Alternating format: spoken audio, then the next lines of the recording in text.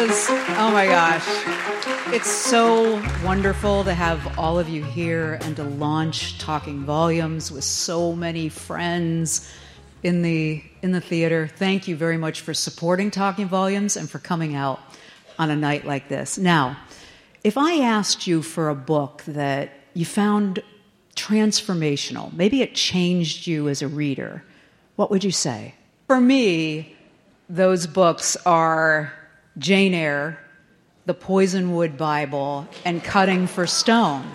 I mean, so it is just such an honor and a pleasure to have Dr. Verghese here. He has returned to this idea of redemption in the covenant of water, and we're going to talk about that. But let's get him out on the stage, shall we? Give him the warmest of welcomes.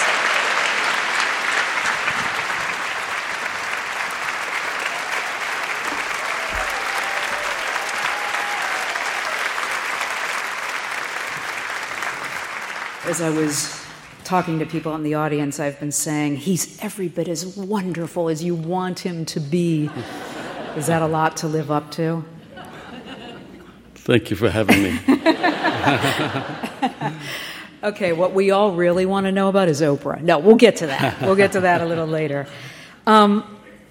Redemption is something that you tackled in Cutting for Stone, and it's something that you've come back to. And I'm curious about what kinds of questions you go into conceiving a novel where redemption is going to be center stage. What are you asking yourself about that? I'm not sure that I begin the novel saying I'm going to make this about redemption, but I do think that one of the critiques of my book from the New York Times Book Review, which was very who generous. Cares what they say? But one thing that they said was all the characters are good, are too good. And, my belief is that most of us are inherently good. And, some of us make horrible mistakes, and I think we spend our lifetime trying to redeem ourselves, and so that's my sort of innate belief about the human condition, is that we are trying to redeem ourselves. I remember Lee Marvin, who played bad guys in the movies, was once asked by someone, "How come you only play bad guys?" And he said, "Son, I've never played a bad guy in my life." Wow, good answer. And that's how you have to play it. He's entering these characters, and they happen to do things that happen to be perceived as evil, but I don't think anybody sets out to say, I'm evil. We make mistakes. We seek redemption. I think your insistence that most of us are good, sometimes that feels a little anachronistic, doesn't it, in this world? How do you hang on to that? Why do you hang on to that? I think it's fundamentally true. I mean, clearly there are times when you're challenged by that sort of a rule, but it's not so much a rule as a way of going through the world. Even if someone's manifest behavior is really upsetting, maybe it's the physician in me always thinks that there must be a cause behind this, and one day they'll see the light. At least that's the hope. Right. It's interesting that all of the great religions counsel redemption in different ways, and some of them have a discipline of mutual responsibility, mutual accountability for redemption, that it just doesn't come to you unasked for, that you have to be accountable in some ways to receive it. I'm curious about what you think about that. Yeah, I think it's true. I think many religions have a strong sense of sin and the necessity for forgiveness. But, I'm not proselytizing about a religious view in the book, even though, people make that assumption. I'm really describing a time and a people, and my description is accurate for those people in that time. But I actually think a better word than redemption or related to redemption is conscience. I think most of us have a conscience and a sense somewhere deep down that we've messed up, and at some point in our life we want to make that right, or we want to, purge ourselves of that thing that's weighing on us.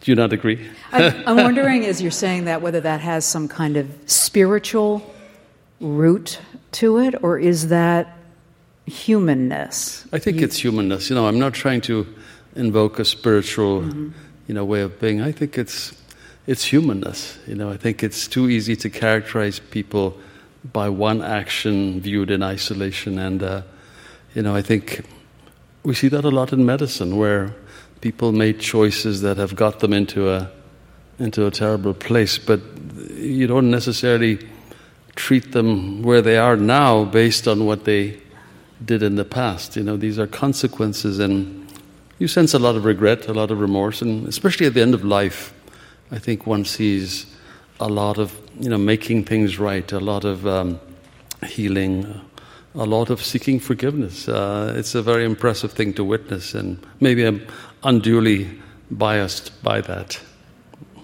I wonder what your experience is of being in the presence of someone who may have learned how long their life will be, and they are wrestling with that remorse. What's your role in a situation like that? Well, I often wonder what my role is. I feel I've had the great privilege or the misfortune, especially in the HIV/AIDS era, of witnessing, many young lives, which is particularly poignant, come to an end. And, what made it so poignant for me was they were often my age, and I was watching, their life sort of run out. And I would often wonder what my role was. Partly it was to witness, partly it was to do the time-honored thing that I think physicians do. And you actually use the word that I like, which is presence, simply being present. I mean, I remember one time when in the HIV era, before there was any treatment, one of my patients canceled coming to clinic, and his mother called to say he was too weak to come. And it just didn't sit well with me that I might not see him if I didn't do something. So actually, at the end of my day, I went to his trailer out in the country, and I went for my own needs, so to speak, to sort of get some closure, if you like. And I was amazed by how much my visit made a difference, made a profound impact on the family, helped them to come to terms with what was coming, what was inevitable. It gave him some comfort, some peace. And I remember walking out of the house after washing my hands and thinking, this is what the country doctor of 100, 150 years ago did so well. They had none of the cures that we now have, but by their presence they could heal even when they couldn't cure. It was a very powerful lesson. This is not, or is it, something that you learned in medical school? No, I don't think this is anything you learn. I mean, I take that back. I think sometimes if you're lucky, you see physicians who train you impart something by the way they conduct themselves. So, I'm sure we're picking up some of those things. As a medical student, I never had coaching in, how to break bad news, or, I wish I had in some ways, but I had the benefit of watching wonderful, compassionate physicians model the behavior that I wanted to emulate, or in some cases, modeling a behavior that I knew I never wanted to emulate. So you learn from all those things. I ask that because most physicians who do the kind of work you do will encounter people who are facing the end of their lives and want some indication that there is understanding on the part of the physician that this is frightening and transformational, right? And yes. I think that happens less than it should. Maybe I should say that. Why? Well, first of all, I'm not sure that it happens less than it should. I'm often gratified to see extraordinary acts by colleagues that I work with and people that I learn about. So I think it's the acts where people were not very kind that get magnified and reported. But certainly in my life, I've been impressed by. There is the pressure of time. There is the pressure of many things to do. But I've been impressed by when it counts. Most physicians, I'm taking up for them, as you can tell. Yes. But I believe this. Most physicians fall back on some early version of themselves that reminds themselves why they're in this business, and they stop and they do the right thing. That's what I'd like to think. So we've talked a little bit about the spiritual idea of redemption, or whatever we're calling it tonight. But you've been quick to say that was not something that was uppermost in your mind as you conceived of the novel. But I'm curious about why not. Because there are characters who pray, and there's a overriding sense of a presence of a higher power, and how much comfort some of these characters take in that. Yeah, I feel guilty to confess this, but oh, go ahead. When I begin a novel, my goal is very simply a good story well told.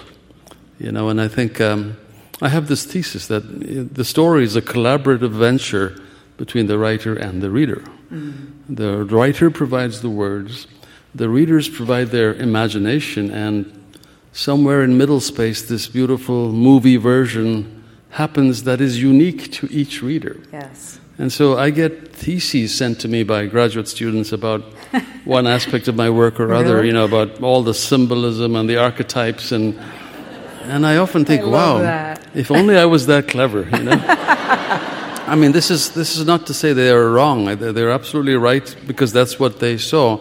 But I guess what I'm trying to say is that I was trying to create characters, and as I kept revising and revising, they became so real to me, and they became manifest in particular ways.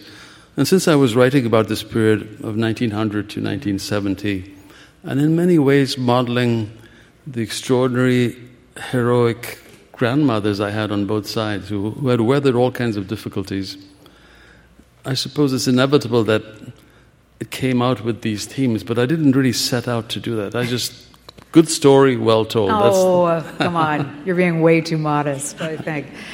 So when you get these graduate student theses, what do you do with those? Well, I just had one that came to my attention where someone has done this big exegesis on the statue of Bernini in my previous book, Mother Teresa's, Saint Teresa's ecstasy, and all the ways that I had invoked this, and they're not wrong. This is how they saw it, and it's kind of like art historians talking about a painting, and sometimes I look at them and think, wow, you're just making all that up because that's not what I see there. But it's not wrong. It's how they see the world. I reply politely and thank them, is what I do. Isn't it possible you are more brilliant than even you know, and all of this is getting into the work? Well, I think people project on me a lot more, cleverness than I actually possess. But I want to say that I think writing is utterly mysterious. That you sit down and you have in mind to do something. And, there are moments, not every day certainly, not even every week sometimes, there are moments when suddenly something kicks in, the right brain, the muse, and, those moments are precious. They're the things that I will remember the most about this book, is those little moments that I don't know where they came from and how that happened. And so, I'm not sure that I always understand why I'm putting certain things down, but they feel correct, and the subconscious mind is complicated. So blame it on the subconscious then. Okay. I have to say, though, that I think this novel is infused with the idea of mercy. And I love that. Because I think of mercy as, in some ways, you get grace whether you deserve it or not. And that is what just really spoke to me in the novel. Does that make any sense? No, actually it does. And I must say that some of the more critical parts of the novel were being written during COVID. Yes. And I came of age with HIV as a physician, as an infectious disease specialist. And during COVID, although I was on the wards, I had much more of a backseat compared to the frontline emergency medicine physicians, critical care folks. And but the mood of that intense COVID experience, I think, affected me greatly. And allowed me to sort of reflect back on the HIV era as well, and to think about things like mercy and compassion, and about the need for redemption. So I can't quite say how it affected me, but I think it certainly infused this novel with a great sense of the poignancy of life. Life is a terminal condition. I don't know if that's news to you, but that is the first line of The World According to Garp, or maybe it's the last line.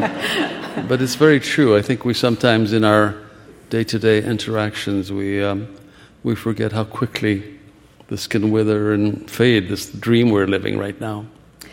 It sounds like you emerged from your experience as a physician during COVID, during the pandemic, as in somehow changed. Changed as a doctor, or changed as a writer, or both? What would you say? I think it just changed me. Just the witnessing what we all did was deeply, deeply moving, and perhaps it indicated that prior to that we had been in a slightly complacent mode. This sort of thing can't happen. Although, as an infectious disease person, we'd been worrying about avian influenza and things like this for a long time. But when it actually happened, it just felt very, very meaningful, and there was an urgency to really get at what matters most, and let's get right to it. And so I felt that sort of infusing my writing, infusing my act of sitting down in the chair, infusing my dogged willingness to keep revising to get it right. Right. You said that you did these series of interviews with Oprah for her book club, and there were, 6 podcasts produced out of it? But one of the things that she told you was to listen to what people are telling you about the book. Yeah. And I have a feeling she told you that because you were saying to her what you're saying to me, which is, indeed. It's magic, and I don't know, and it happened, and it's wonderful, and it's subconscious. But what do you think she meant? And then we can talk a little bit about that. She was full of sage advice, but I think she was sort of trying to help me articulate what it is that I seem to have accomplished. And again, this is not false modesty. Believe me, I'm really proud of the story. I'm really proud of the way it all shaped out. But if the reader thinks that I knew on page 1 the day I picked up a pen exactly where it was going, no way. I stumbled my way here and there, or thousands of pages in the wrong direction. I think what she was getting at was helping me identify this sort of emotional reaction that I see to the book. I think that it has to do, this is my summary of many different conversations with readers, with individuals. The book is really about heroic women whose heroism is quiet. The world would never know of them. And yet in their ability to go on, in their perseverance despite great tragedy, in their faith, in their dogged, willingness to keep going, to love, to not become cynical, to forgive.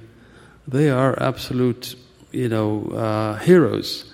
And I think that's a very attractive thing to the reader.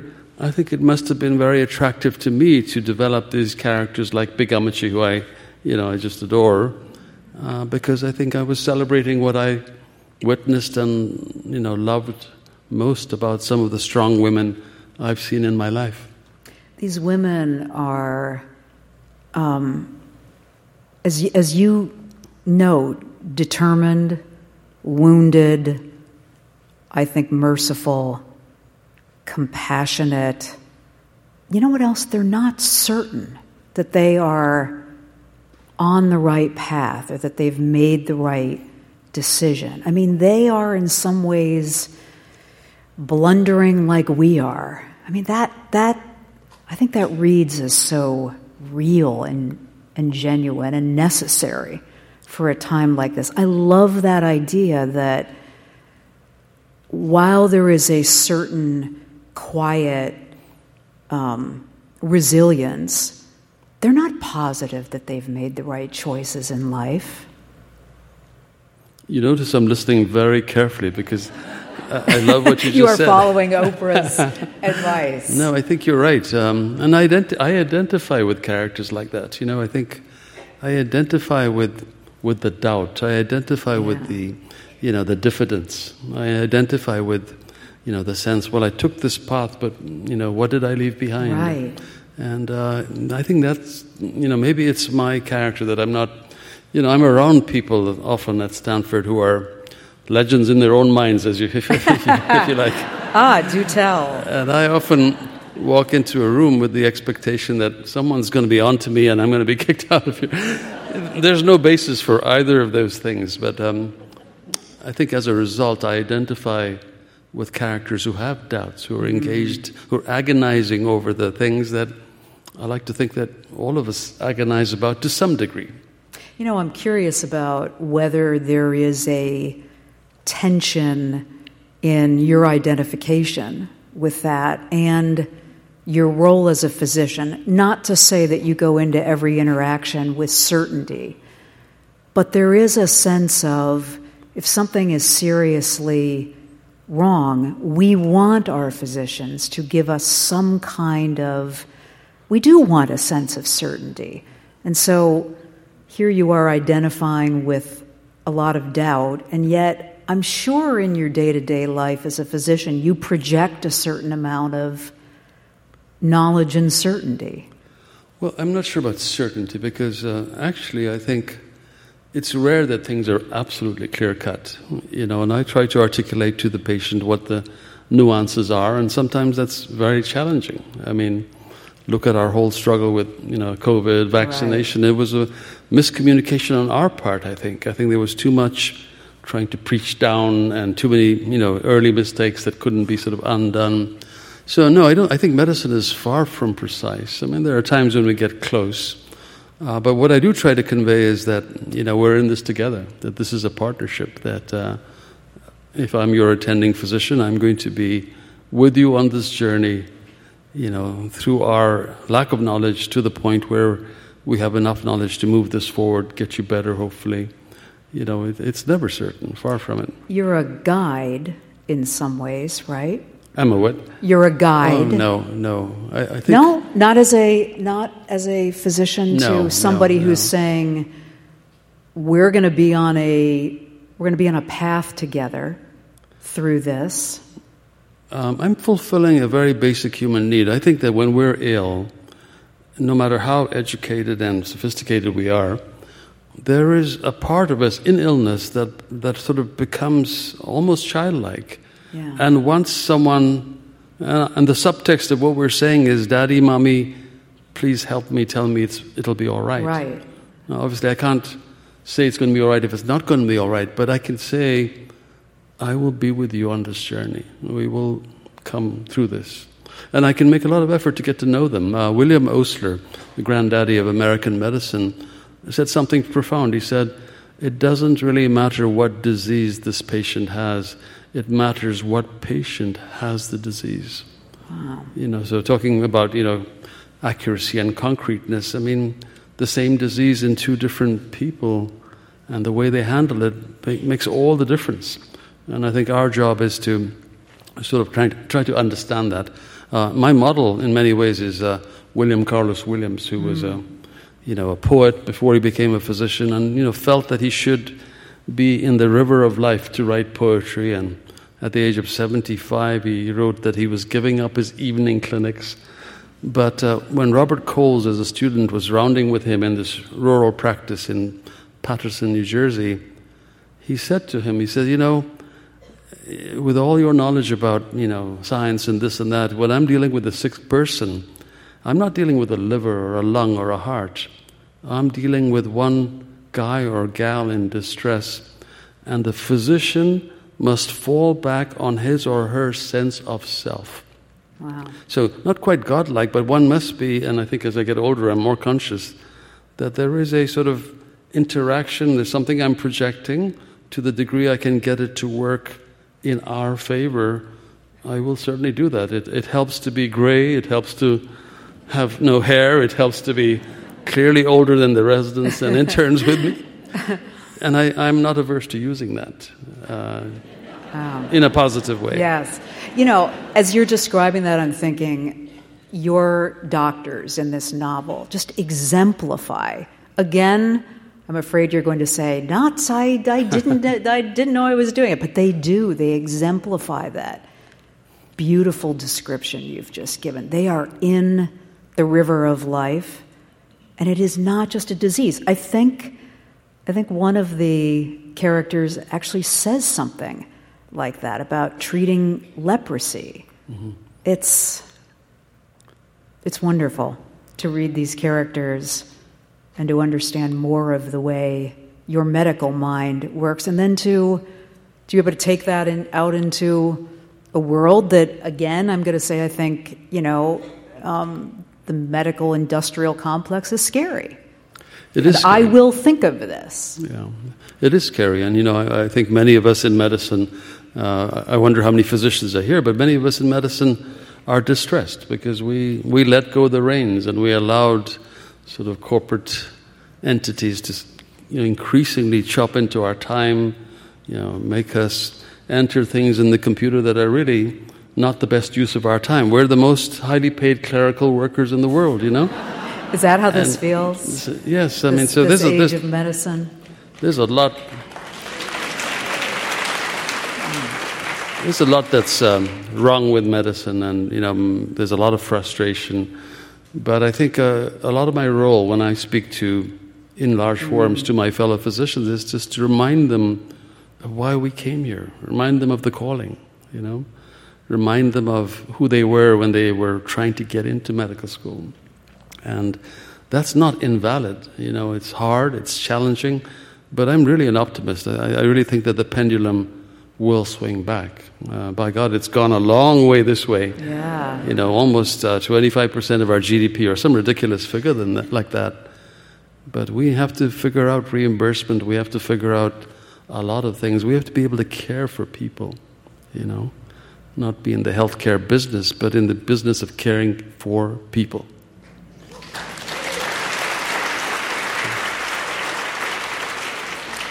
Which Hippocratic oath did you take? The original one or the more contemporary one? I think probably the original one. What do you think of it? Oh, I thought it was incredibly romantic, Did you? In fact, the title for my last novel, Cutting for Stone, I don't know if you know this, came from a line in the Hippocratic Oath. Oh my gosh, I didn't know that. Yeah, there's a line in the Hippocratic Oath which was very strange for us to be uttering, which said, I will not cut for stone, but leave it for those who are trained in it, or something like that. But it dates back to the medieval times, and I guess to we don't even know that Hippocrates actually wrote this oath, but that line dates back to the time when bladder stones were epidemic. I mean, everybody had bladder stones. Some of them would be the size of a golf ball, probably from contaminated water. Mm-hmm. I believe Samuel Johnson carried a catheter in his hat and would have to catheterize himself several times a day. Oh my gosh. I mean, this is why life ended prematurely so often. And there were these itinerant people who went from town to town, who were very skilled in a tradition passed down in the family to be able to cut for stone and take it out. Wow. And typically they would make an incision about an inch in front of the anus in the prostatic urethra. This is more information than you want. Oh no! But they would go on. I mean, they would do something very skilled and get the stone out and promptly leave town because I would guess very often the people would die of sepsis. But God forbid anybody who tried it, who had never done it before, knew exactly what they were doing. So. Wow. A line like that, what did it mean to me as a young student, except it stuck with me, and many years later, that became the title for my novel, Cutting for Stone. Wow, I didn't know that, as long as I've loved that book. Since you've given us this specific description of how to do that surgery, I think I'm ready. I think I could do it, should I need to. There are a number of scenes in here which are quite specific. I noted that the New York Times noted that as well. Who cares what they say? Just let me say that again. But there's a purpose, isn't there, to writing through these surgeries in the kind of specific detail that you do. I wonder what the purpose is. Yeah, I think it's, as a reader, I enjoy books that are sort of procedurals, whether I'm reading, Tom Clancy about submarines or Patrick O'Brien about, sailing ships in the era of the Napoleonic era. Even if I don't understand, leeward versus windward and top gallant mast, whatever, I think the sense that you're immersed in something, very specific and technical is rewarding for most of us. That's why we read police procedurals and spy procedurals. And I think the challenge with medicine is inherently interesting. It's about our own bodies. Yes. But the challenge is in this era of YouTube and so on, there's very little that the reader hasn't seen or cannot see. So you're not really bringing them into a world that's invisible to them.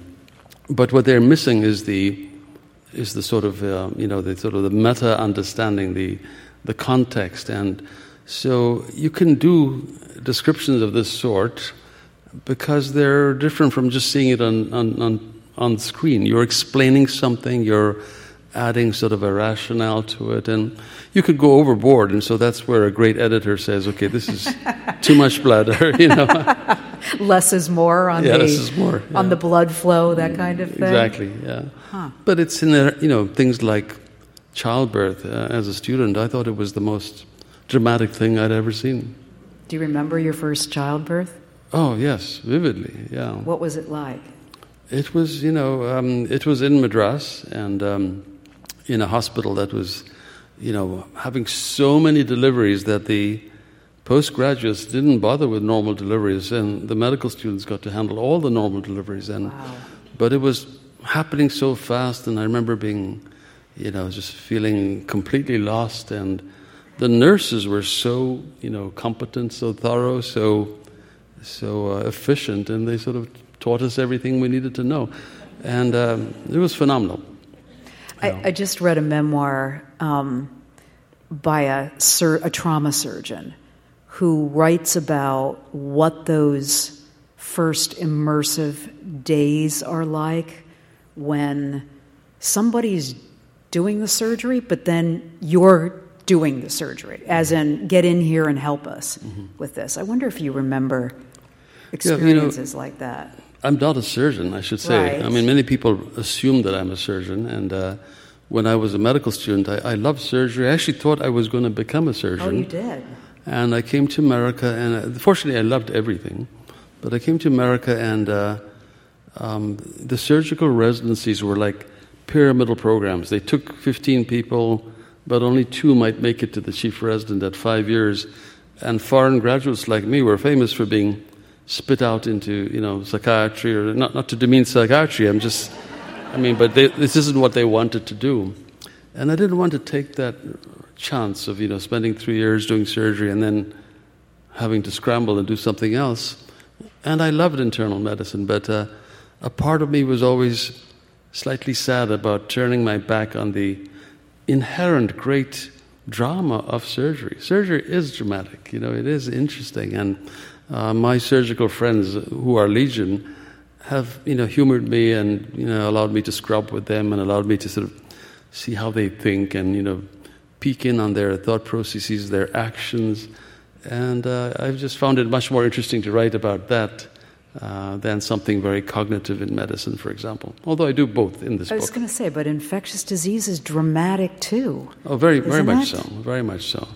But it's not quite got that knife in your hand, millimeters from the aorta. As our physicians do in the book. I want to ask you about listening for stories before we hear the first excerpt, because you do that in your work as a physician, but I also know that you do that in your meeting, those meetings with readers and in your everyday life, and then somehow that gets translated into your writing work. I want to know a little bit about how that idea of that discipline of listening for a story works in all your different dimensions.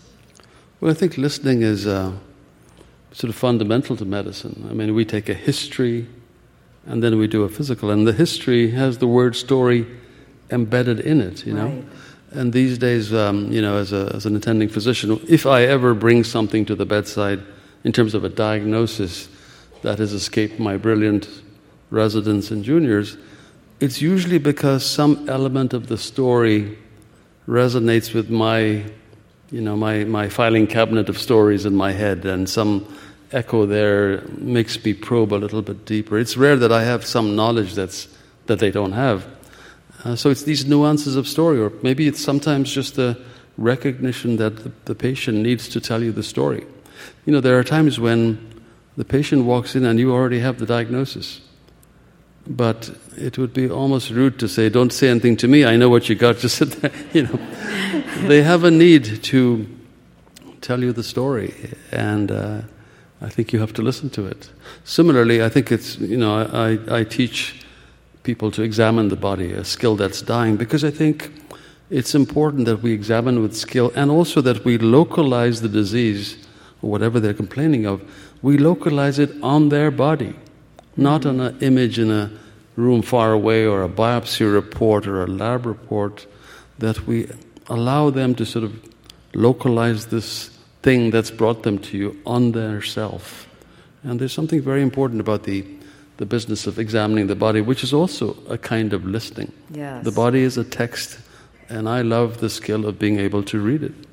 That's a beautiful way to put it. But you did that as well in the novel. I mean, that idea of unspooling the story, and maybe there are some wrong conclusions, or people assume that they understand, not just in the physician interactions, but also in some of the decisions that the characters are making. And it feels so, it takes the time it needs to, and there's a wonderful flow to this. Thank you. Does that make sense? Well, I am actually going to take credit for that. Good, yay. In the sense that I think one of the nice things about training in internal medicine is that you are taught this art of taking disparate clues and trying to bring them together to apply Occam's razor, make one explanation for a smattering of things. And I've always felt that it's analogous to the novel. You've got all these balls you throw in the air, and there's a moment in the writing for me, I wish I knew it ahead of time, when you suddenly see where they're all going to land and how they connect. Really? And, that's the goal. That's why I do this, I suppose, for that moment when it all comes together, when I actually see the ending, which is sometimes years into the book. And then now I can go back and concentrate on the writing. I'm not trying to discover where the hell is this going, I know where it's going, which is, I think it's a feeling akin to making a difficult diagnosis. You said you have this sense that I've purposefully thrown balls into the air. This is something that I want to write about. This is going to be integral to the story somehow. Yeah. I mean, at what point then do you get some kind of clarity? And this is the question my editors ask me. At what point you start? Where's the clarity? I know. I think I envy writers who know the whole story, know the first line, the last line, everything that's going to happen. And even they admit that in the writing things change. But I tend to begin with a mood, with something that has stuck in my head, a 12-year-old bride or a nun giving birth to twins. I mean, and, once I have that mood and that image, I just keep pushing it forward, and other people sort of start to come alive, and some of them don't survive the editing process, and others become much stronger than you realize, and suddenly you have a little connection, and then you keep pushing, and now you have even more connections, and it's a very satisfying and gratifying, but a terribly inefficient way to write. I took, this is 14 years since my last book, right, and almost 11 years of writing this, and I mean, I recognize I better increase the pace if I want to. We want more of you. I want to ask you how you grab on to that mood and whether it feels ephemeral sometimes. Yes, that's a nice way of putting it. It does feel like I'm trying to grab on something that's the edges of a dream that's quickly vanishing. Right.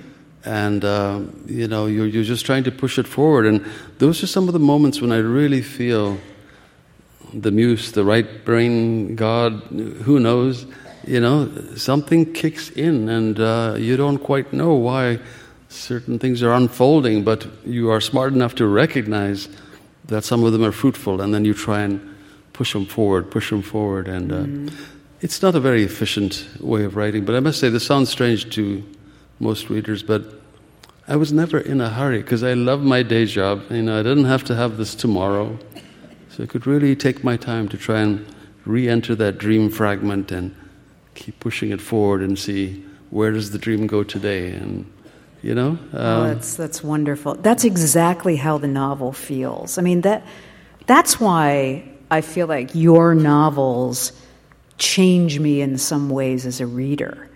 There is no headlong kind of rush to discover the next thing. I am firmly in your world. And even when I put it down and pick it up again, you have this way of enveloping the reader, I think. And it's a great way to put it in that dream fragment. And I feel like I can capture that again, too. For as many times as I have to break away and live my life, it shimmers there, and I can grab that again and hold on to that. That's wonderful. I must say, as a physician who's very conscious of time and our mortality, yes, the only instrument that I know that stops time is a novel. The ability to pick up a book and suddenly 3 generations pass and lifetimes, and you finally put it down and it's Tuesday. And oh, I love that. That's the quality I like in books, and that's the quality I aspire to when I write. And so when you just said that, it just gave me goosebumps, because that's exactly what I wanted to try and emulate.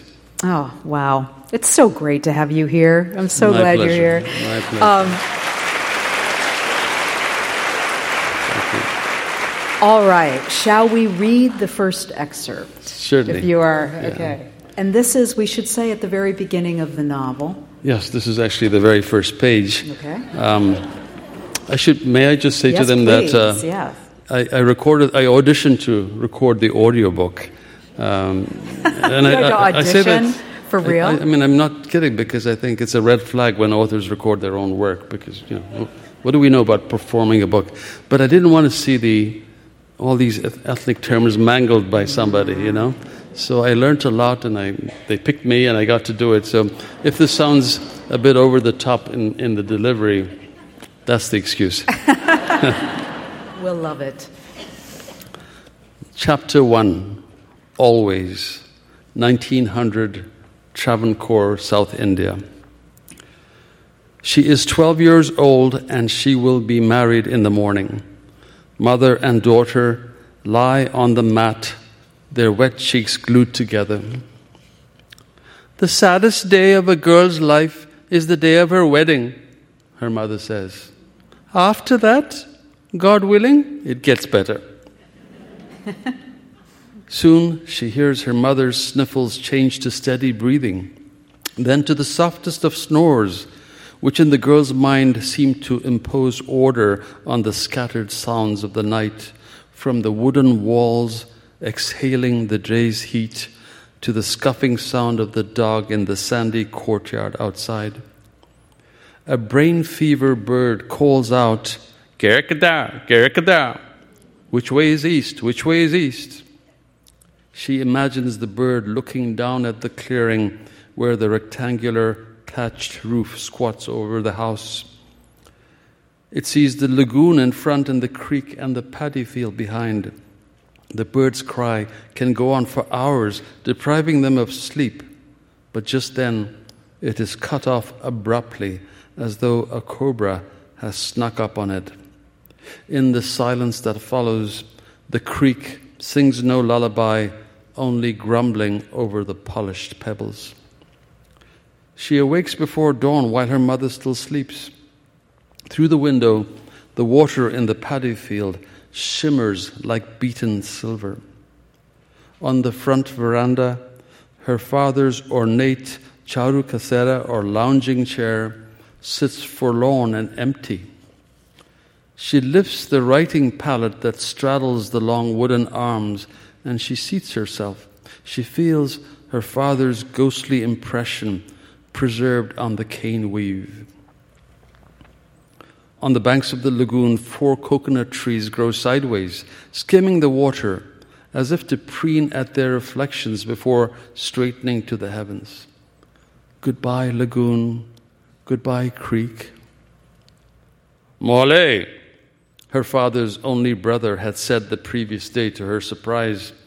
Of late, he wasn't in the habit of using the endearment Mole or daughter with her. Mole, we found a good match for you. His tone was oily, as though she were 4, not 12. Your groom values the fact that you're from a good family, a priest's daughter. She knew her uncle had been looking to get her married off for a while, but she still felt he was rushing to arrange this match. What could she say? Such matters were decided by adults. The helplessness on her mother's face embarrassed her. Later, when they were alone, her mother said, Mole, this is no longer our house. Your uncle... She was pleading as if her daughter had protested. Her words had trailed off, her eyes darting around nervously. The lizards on the walls carried tails. How different from here can life be there? You'll still feast at Christmas, fast for Lent, church on Sundays, the same Eucharist, the same coconut palms and coffee bushes. It's a fine match. He's of good means. Why would a man of good means marry a girl of little means? A girl without a dowry? What are they keeping secret from her? What does he lack? Youth, for one. He's 40. He already has a child. A few days after the marriage broker had come and gone, she overheard her uncle chastise her mother, saying, So what if his aunt drowned? Is that the same as a family history of lunacy? Who ever heard of a family with drownings? Others are always jealous of a good match, and they'll find one thing to exaggerate. Seated in her father's chair, she strokes the polished arms and thinks for a moment of her father's forearms. Like most Malayali men, he'd been a lovable bear, hair on arms, chest, and even his back, so one never touched skin except through soft fur. On his lap, in this chair, she learned her letters. When she did well in the church school, he said, You have a good head, but being curious is even more important. High school for you, college too, why not? I won't let you marry young like your mother. The bishop had posted her father to a troubled church near Mundakayam that had had no steady priest before that. It wasn't a place for family, with morning mist still nibbling at the knees at midday and rising to the chin by evening, and where dampness brought on wheezing, rheumatism, and fevers. Less than a year into his posting, he returned with teeth-chattering chills, his skin hot to the touch, his urine running black. Before they could get help, his chest stopped moving. When her mother held a mirror to his lips, it didn't mist. Her father's breath was now just air. That was the saddest day of her life. How could marriage be worse?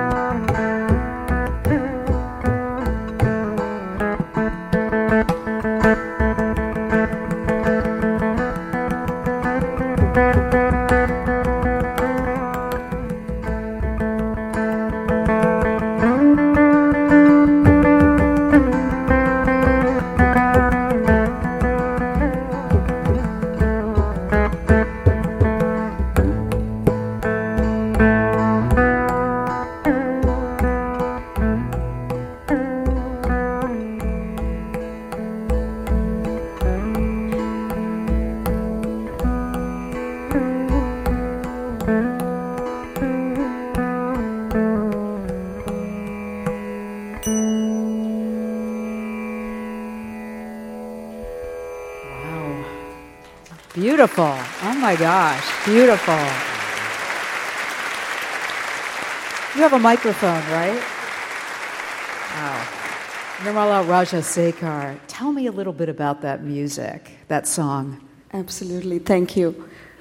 Beautiful book, very inspiring. So when I read this, I felt today we should present something, the music of that region. And this music is called Nasrani folk music of Kerala. And Nasrani is the Arabic word for Christian, referring to the Christians of St. Thomas the Apostle. So this music is something I learned just a couple days ago. Wow. So that... Oh my gosh. What? Thank you. Thank you, Nirmala. Thank you, sir. So that we could make this presentation more meaningful and relevant to what is happening here in the book and the story. It was fantastic. Just before you go, just tell us a little bit about the instruments that you're using. Absolutely, Carrie. I'm playing the Saraswati Veena, the national instrument of India. And yes, India has a national instrument. And this is a 7-stringed instrument from the South Indian tradition of Carnatic music, the setting of Kerala, Tamil Nadu, and all the southern states of India. This instrument and the music is 2,000 years old. Wow. And oh my gosh. accompanying me on the mridangam, which is also 2,000 years old, is Mr. Bhupati, one of India's premier percussion artists, who happens to be in town today. Oh, wow. Oh, we are so lucky. Thank you. Wow. You're listening to Talking Volumes at the Fitzgerald Theater. Dr. Abraham Verghese is here with his new novel, The Covenant of Water, and I'm Carrie Miller. What does that music mean to you? Well, it was very nostalgic. It really, took me back to my medical school days in Madras, and very South Indian in flavor and sound. So, thank you, Nirmala and Tanjavur. Thank you so much. It's just I didn't know this was going to happen. It's been deeply meaningful. I'm glad. I'm so glad. Tell me about these strong and formidable women in your family that these characters are based on. Yeah, I think I was influenced by both my maternal grandmothers. They were both married quite young. It's a daring thing to begin a novel with a 12-year-old bride. God, yes. But I think what people don't quite get is that very often, in the case of my grandmothers, they were marrying 11 and 12-year-old boys, essentially. And this was just a ceremony, and they immediately came and became children in this new household, oftentimes renouncing their family forever, in a sense, because only the sons had the privilege. And they became very close to their mother-in-laws, who became more like mothers to them. They knew them longer. And, on this book tour, I met an aunt who pointed out someone in an album and said, she was married very young, and she went to her mother-in-law, who she loved, and said, "That annoying boy there, can we get rid of him? The one sitting with all the other boys." That was her husband. So clearly at some point under the parents' supervision that changes. But my grandmothers both married very young, arrived in this new household, and that was where they also died, many years later. Both of them suffered the loss of a child, one from rabies, one from typhoid fever. Oh. They were enormously devout, and they, had a huge influence on their family, the community, but the world would never know about them. So I think in many ways I was, paying tribute to these remarkable, loving women. Do you think your grandmothers, so they were 11 or 12 when they were married? Yeah, I think they were that age. That was typical. But again, it was the ceremony, alliance with this family. But, a man who has daughters, the pressure is to get your daughters married off. The property in those days entirely went to the son, sons. Patently unfair, but that's how it was. And so getting your daughter married off was a priority before you died yourself, Yeah. It's extraordinary to think you enter a household and a woman that you've never known, your mother-in-law, becomes your de facto mother, and she will influence who you are probably as much as your own mother did. Even more. I mean, and I think the trope of mother-in-law as being the evil figure. I was going to crack a joke about my mother-in-law, but I won't. Yeah. It was, in my mother's experience, in both my grandmother's experience, they worshipped their mother-in-laws. These are the women who welcomed them as daughters to the house that would be their house, and after their time, it would be their house. And it was almost as though the kitchen walls were infused with that love that they handed down, a lot of which I tried to capture in that book, that sense of generational knowledge being passed on, being embedded in the geography and the furniture and the furnishings, Do you have the sense that those were happy marriages in the contemporary way, I guess, that we think of as a happy marriage, or doesn't that really even apply? Well, it's I think it's sort of a semantic definition of what do we call a happy marriage. I think what's profound when I look at my parents and grandparents is, the level of commitment. There's a commitment that I think trumps most everything else. And then, in the ups and downs, you suddenly look back and you've had 40, 50 years together and you're proud of what you've accomplished. And I think sometimes, in our haste, we don't have the patience or the forgiveness to get that far.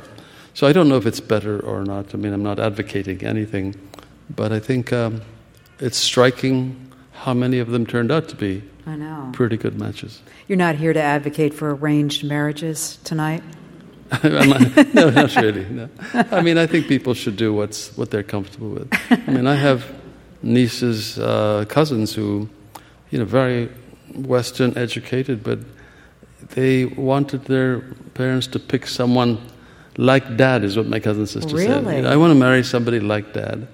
And so they did, and I think the arranged marriage system picks someone who, first of all, shares your upbringing, which is pretty huge, shares the same, community, the same rituals. So there's a lot of things that's given. You've been brought up similarly, and then they're carefully vetted, their reputation sought out, and if they're committed, often religiously committed to this institution of marriage, then that commitment is going to make this work, It's like the weight of the family's expectations on you too. And it's not always perfect. I mean, there are many divorces, and there's, obviously things have changed a great deal. So I'm not advocating one way or the other, just so I'm clear about this, okay? You should do what your heart tells you. You don't want the headline, no. Abraham Verghese says arranged marriages are the way to go from here. So your grandmother, is it your maternal grandmother then who wrote this journal? No, the person who wrote the journal was another heroic figure, and that was my mother. Your mom. Okay. So my mother, got her college degree around 1940s in India, just as the British were leaving after centuries of occupation, and there were no jobs to be had. And she saw this ad for a teaching position in Ethiopia. She had to look up on the map where Ethiopia was. I mean, can you imagine, Carrie, a single woman in a sari in the 1940s sailing, or however she went to Aden and then to Ethiopia? And my father was hired the same way at the same time from the same community, because Ethiopia, being an old Christian country, was looking for teachers of that background. And they met and married there, and she taught there for many years, then came to America before any of us did, with my father, and they taught in New Jersey. She taught junior high in Springfield, New Jersey, in a sari, won all kinds of teaching awards, was beloved, And then in her 70s, when she was retired in Florida, my niece, who was 5, said to her, "Amachi, what was it like when you were a 5-year-old girl?" And my mother was just taken aback by that question. How does she communicate, how different her life was to a child born here? And there was no running water or electricity, but it wasn't a deprivation. We would visit every summer, and, by dusk, the whole house would be lit with beautiful lamps. And in the morning, we'd help to draw water from the well and fill all the reservoirs. But how do you convey all this? So my mother began, who was a heroic figure, but in a different fashion than the two grandmothers.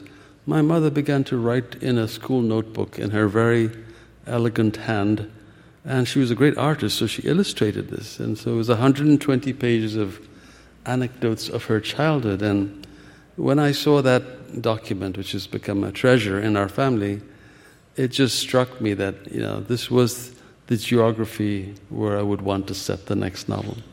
I think geography is as important as character. In many ways, if you pick the right geography and the right time period, it sort of does a lot of the work for you about making your characters evolve in a certain way that you might not know about. But you've given them these conditions, and now they can sprout. Where does that notebook reside right now? The original is with my younger brother, but we all have copies. And it's a treasured thing. And my mother lived long enough to hear me tell her, in her 90s by now, living in Palo Alto, very close to me, that I was going to set a novel in Kerala, and she was so excited, became my number one assistant, and, till a month before she died, she would call me up with an exciting anecdote that she just recalled from way back in her memory. And I never had the heart to tell her that I'd heard the same anecdote yesterday.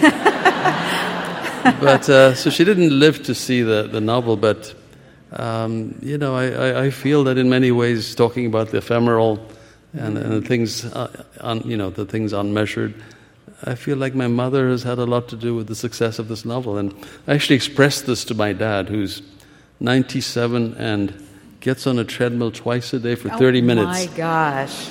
But very, very slowly, okay? So I said to my dad something like, I think Mom's watching over this book, that's why it's doing well. He said, yes, she is. He was actually angry with me that I would As if there'd be a question. It's like obvious, right? Why was I even speculating on this? Right. And that's the nature of their faith, by the way. Both my mom and dad, but especially my grandparents.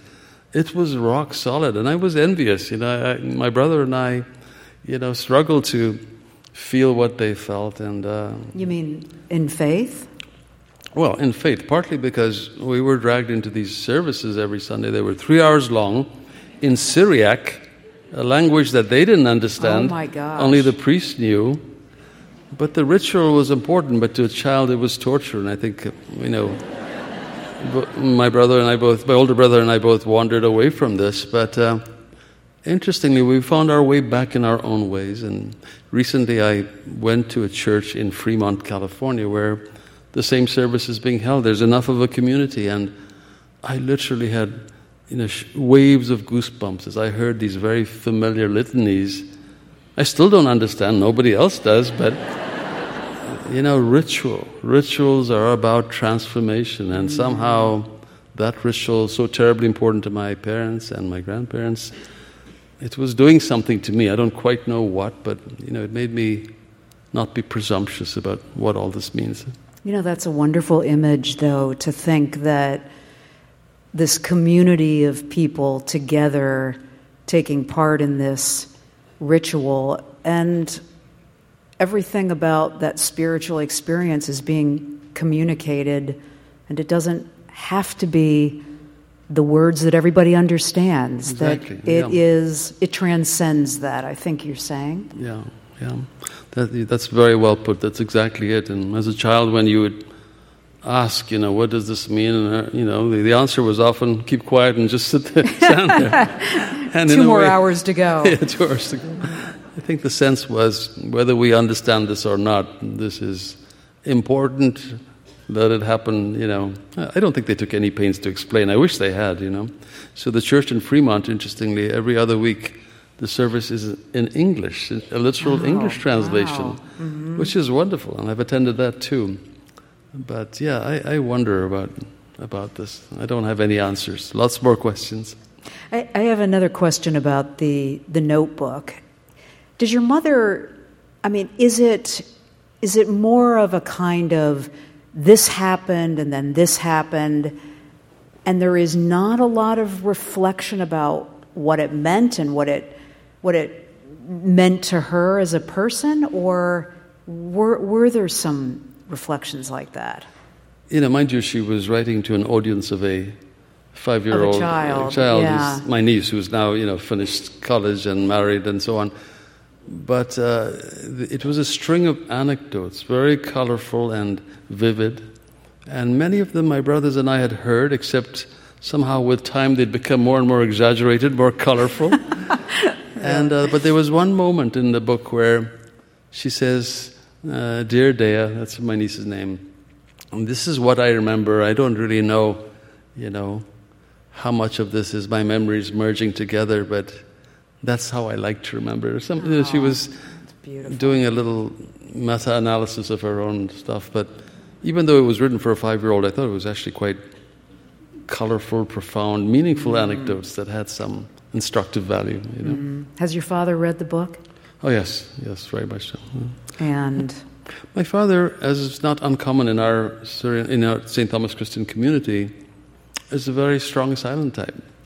In the sense that I once took my father to meet his older brother, and they hadn't actually seen each other for a long time. They were really very, very fond of each other. And after their initial greeting and hugging, they just sat next to each other. And they felt no pressure to say anything. Really? I'm sitting there going nuts, thinking, let me hear something, But a lot of things don't need to be said, is my father's sort of modus operandi. And I've come to admire it in a certain way. But he was a great contrast to my mother, who was much more voluble and willing to explain, I wonder if your mother would be surprised and maybe pleased that we've ended up talking more about, faith and your experience of that than you might expect. My mother would be delighted. She'd be delighted. All right. All right. How about one last excerpt? Sure. And should we explain where we are in this? Yeah, I probably should. Magnificent novel. So the 12-year-old bride that you met at the outset is now a grandmother, and her granddaughter is traveling with her in a bus, and they're having a conversation. They're coming back from a religious convention, which is a sort of a comic and profound section in the book where a white preacher who's a replacement for Billy Graham comes and speaks to this large convention. It's a famous convention, but he doesn't speak any Malayalam, obviously, so they have a translator, and the translator at some point takes great liberties with what's being said. And to the white preacher's surprise, his name is Reverend McGillicuddy, suddenly they're doing this fundraiser on stage for a hospital. So you have to read it to get it. So, but anyway, here's the conversation in the bus between grandmother and granddaughter. And the granddaughter was very affected by it. Every year she sees a lot of lepers, but this year somehow she saw them as, not just objectified as beggars, but she could see the people behind the disease. Amachi, when that woman near us collapsed, I was terrified. I could hardly breathe. I wanted to run, but you went right to her. I'm ashamed. Cha! What did I do except lay her down, fan her face? Don't be ashamed. They ride in silence for a while. Big Amachi says, I've seen more than my share of suffering and tragedy in my life, Mole. I was always helpless. When your grandfather was sick, I could do nothing. When we pulled Jojo out of the water, if we had a hospital close by, who knows? When baby Maul gets ill, you know how far we go to find a doctor? That's why I got up on the stage, Mariama, and took off my jewelry and put it in the box.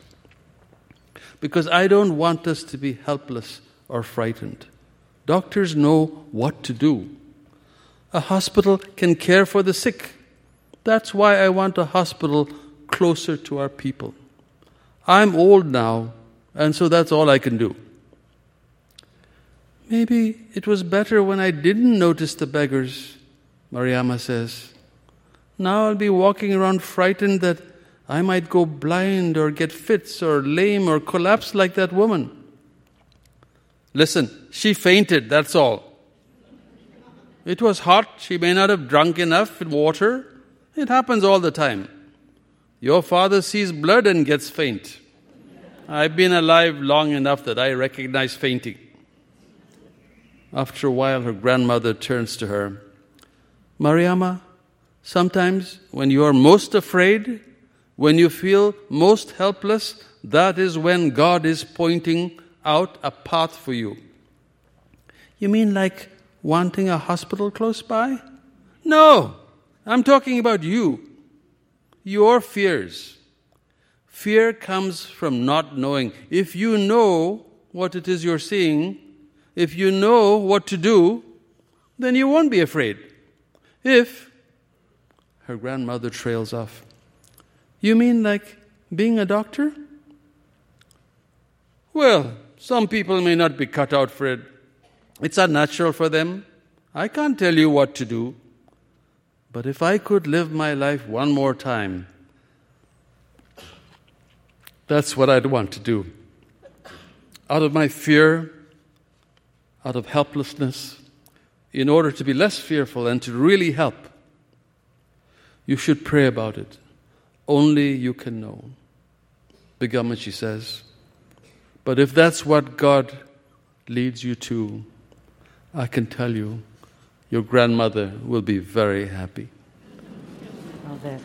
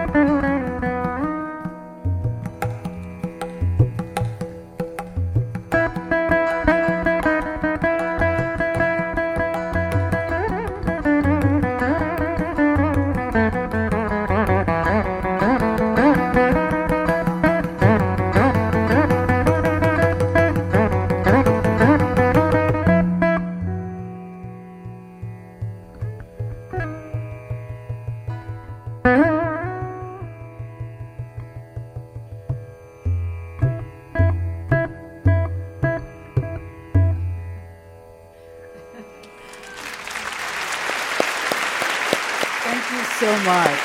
Thank you.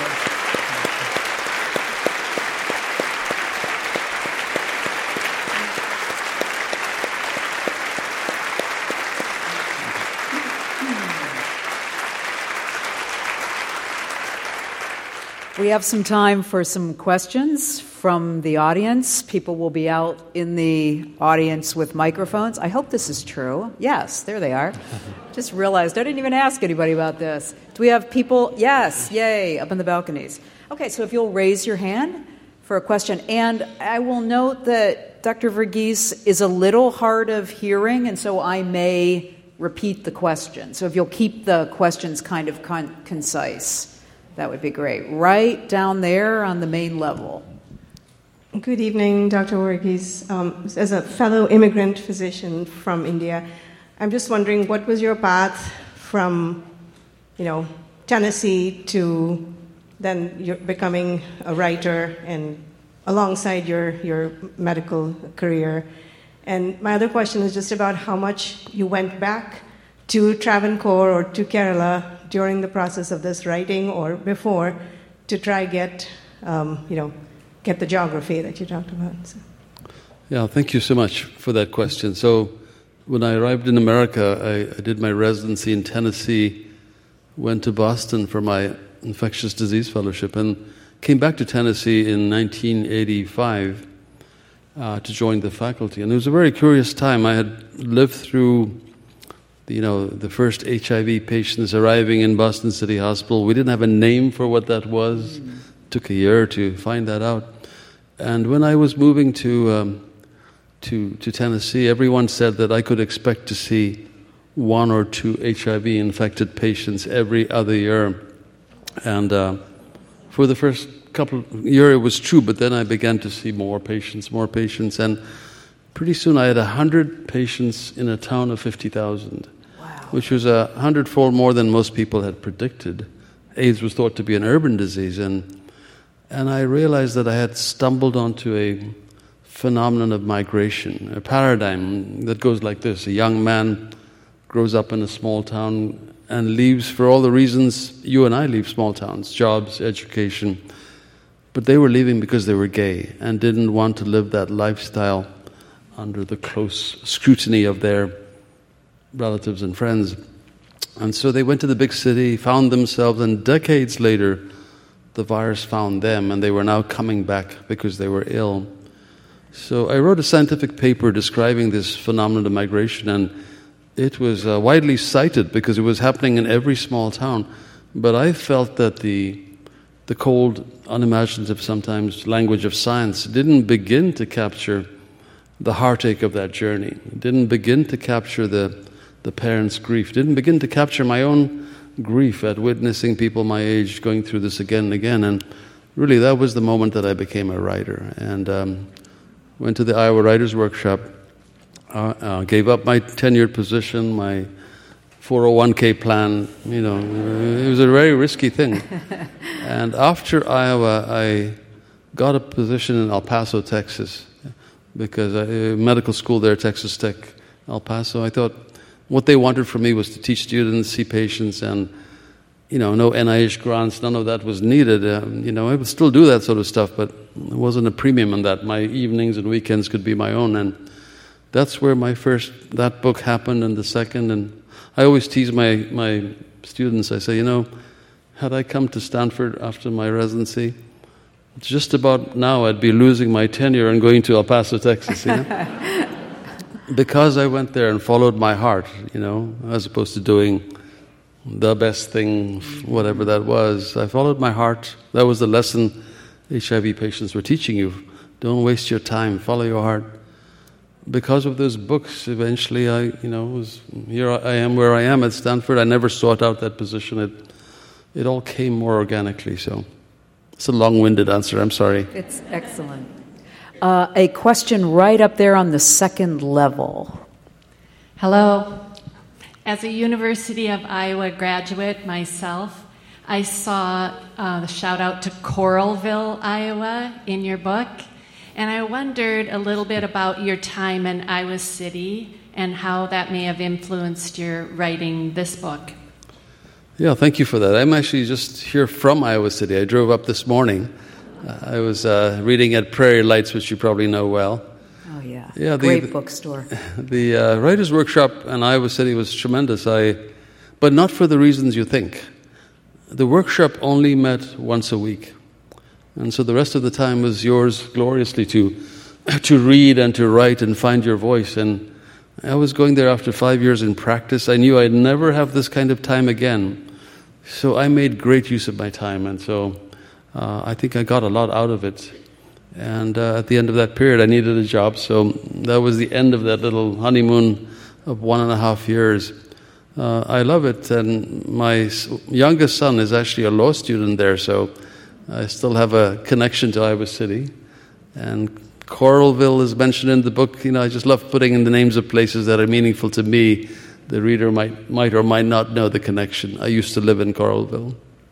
Thank you for asking. What was Marilyn Robinson at the Writers' Workshop then? She was, and I just love her work. Sadly, the year I came, I didn't get into her workshop. I was in Frank Conroy's workshop, and frankly, I don't think I appreciated what a fantastic writer she was till, after Gilead and all these wonderful books kept coming out. So I was envious of people who had her workshop.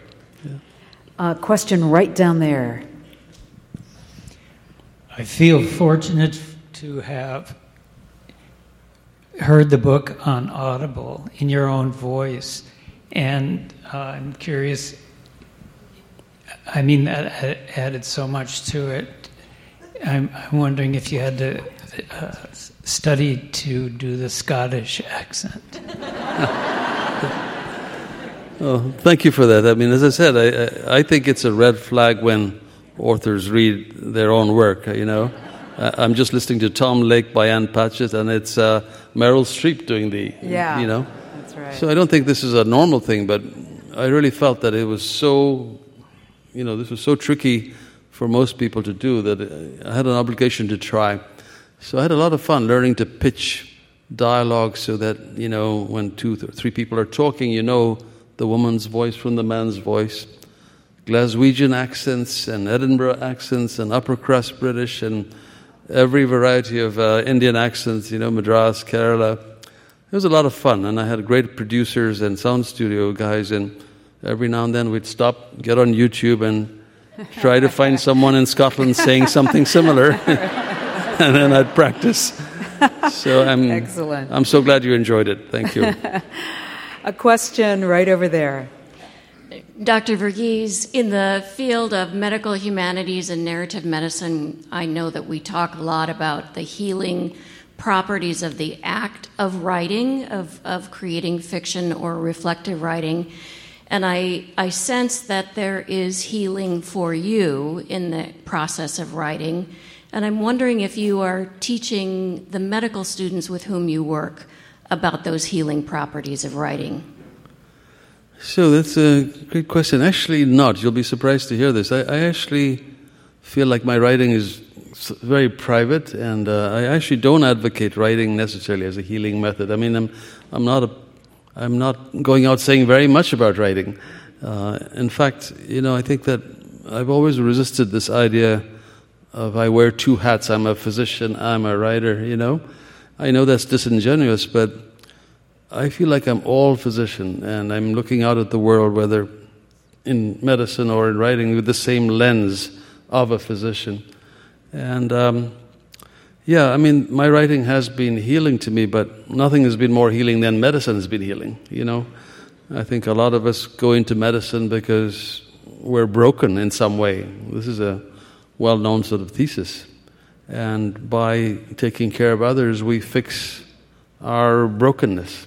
I don't mean broken in some violent way. I mean, I think, children, adolescents often feel not okay, and you do the hard work and you're willing to enter this profession, it can take care of that not okayness for a while. There is a moment when you will always have to come back to terms with yourself, back to reconciliation, as we said. Right. Question right up there on the second level. I'm blown away by this beautiful theater and this audience. This is amazing. Isn't this wonderful? Yeah. And so many wonderful readers here. Thank you, Dr. Verghese. It was interesting. Where are you? Can you wave so I can see you? Oh, okay. Yeah. It was interesting to hear you say that the book kind of took you along and you followed where it took you. But the condition is apparent at the beginning of the novel. And I'm wondering, at what point did you realize that the condition would be a unifying part of the novel? Yeah, thank you for that. I want to make sure that I make this clear. It's not that I'm disengaging from what happened in the book and I have no idea how it happened. It's more that I'm saying that instead of focusing on abstract things like redemption, religion, I was focusing on characters and putting them in situations, and I got to know them really well, and things happened that way. But early on, I recognized that Kerala is this coastal state with 55 rivers coming down from the mountains. It's sandwiched between mountain and coast. 55 rivers coming down a network, a lattice work of backwaters, canals, lagoons. It's almost like a giant circulatory system with the monsoon being the beating heart of this monster. And as a longtime teacher of medicine, I keep some rare diseases in my back pocket. I mean, not literally, don't worry. Things that if there's a dull moment on the wards, I will trot out as a riddle or a question, What do you think of a man with a glass eye and a big liver and jaundice and things like that, But one of the rare diseases that I had tucked away in my pocket was this fairly rare condition of familial drowning that happens in generations. And I thought that would be a perfect thing to put into this land where it's all water. People get around by water. You swim before you walk. And I also had the ambition, just to show you that I wasn't completely purposeless as I wrote. I like the feeling that I've had in my lifetime watching diseases described, but in a couple of decades, more than just described. There is a name, there's an understanding of the molecular basis, there's a complete explanation. And so I very much wanted this novel to have that. The first generation could only name it, but by the third generation, we would be, articulating what this was, its molecular basis, and perhaps a solution. I want to take a question right down here in the front. Hi, mine's not really a question, but so I started reading your book, I believe, in May, and I loved Cutting for Stone. But just before that, I was having some hearing loss, and I was experiencing some fatigue and headaches and all of these things. And I went in and was diagnosed with a unilateral hearing loss, and then I saw an ENT, and then I was diagnosed with acoustic neuroma. And so as I'm reading this book, and I'm about 600 pages in, I'm looking at my husband going, "You're not going to believe what these people have." And my daughter's a genetic counselor, and so she was well aware of the fact that what I had wasn't the same as what the characters had, but I did have, similar to Lenin's character, craniotomy with retrosigmoid approach to remove the acoustic neuroma 3 weeks ago today. Wow. And I'm very happy to be here. My hearing is not good, but I have some hearing left, and I will get a hearing aid, and I will continue on with my single-sided hearing loss, but no tumor. And your recovery. Thank you for coming. Yeah. Thank you so much for sharing that. I've heard it from a lot of people with acoustic neuromas, usually unilateral, not the familial kind that I describe in the book. But it's no accident that this disease echoed with me, because I've really struggled with my hearing in the last decade. And when COVID came along and people put on masks, I realized how much lip reading I'd actually been doing. So, some of the struggles that Philippos has, the embarrassment, the shame at times, it felt very personal that I was giving voice to something very personal to me, a loss that was profound. Yeah. Another question right up there. Hi, Dr. Verghese. My question is, as an immigrant physician, have you ever thought of going back home to practice medicine? Or rather, have you ever felt obligated to go back home to practice medicine? And if so, what kept you here? Yeah, I think that's a fair question, a great question. I would have to ask, which country do I go back to, I was born in Ethiopia and began medical school there before I spent 3 years there, and then Civil War displaced me. I came to America, worked as an orderly for a year and a half, a nursing assistant, which I think is the best medical training I ever had, truly. I mean, I really saw what happens to the patient in the 23 hours and 55 minutes doctors are not there. And then I finished in India, the land of my parents' birth. But I hear you. I think there's an implicit, criticism. Why not go back to these places that have greater needs? And I've gone back to Ethiopia a couple of times, gone back to India. But, frankly, the answer is that I arrived in America when I was 25 or 24. And when I became a citizen, it was the most profound, meaningful moment in my life to that point. And, I'm a very proud American citizen, and whatever I'm going to do for Ethiopia and India will happen, through being an American, whatever that shape it's going to take. Clearly I could do more, but as I get older and have more time, perhaps I will do more. So thank you for that. A question right down here on the main floor. Rumor has it that your editor threatened to stop the book when you were doing Cutting for Stone because it took so long.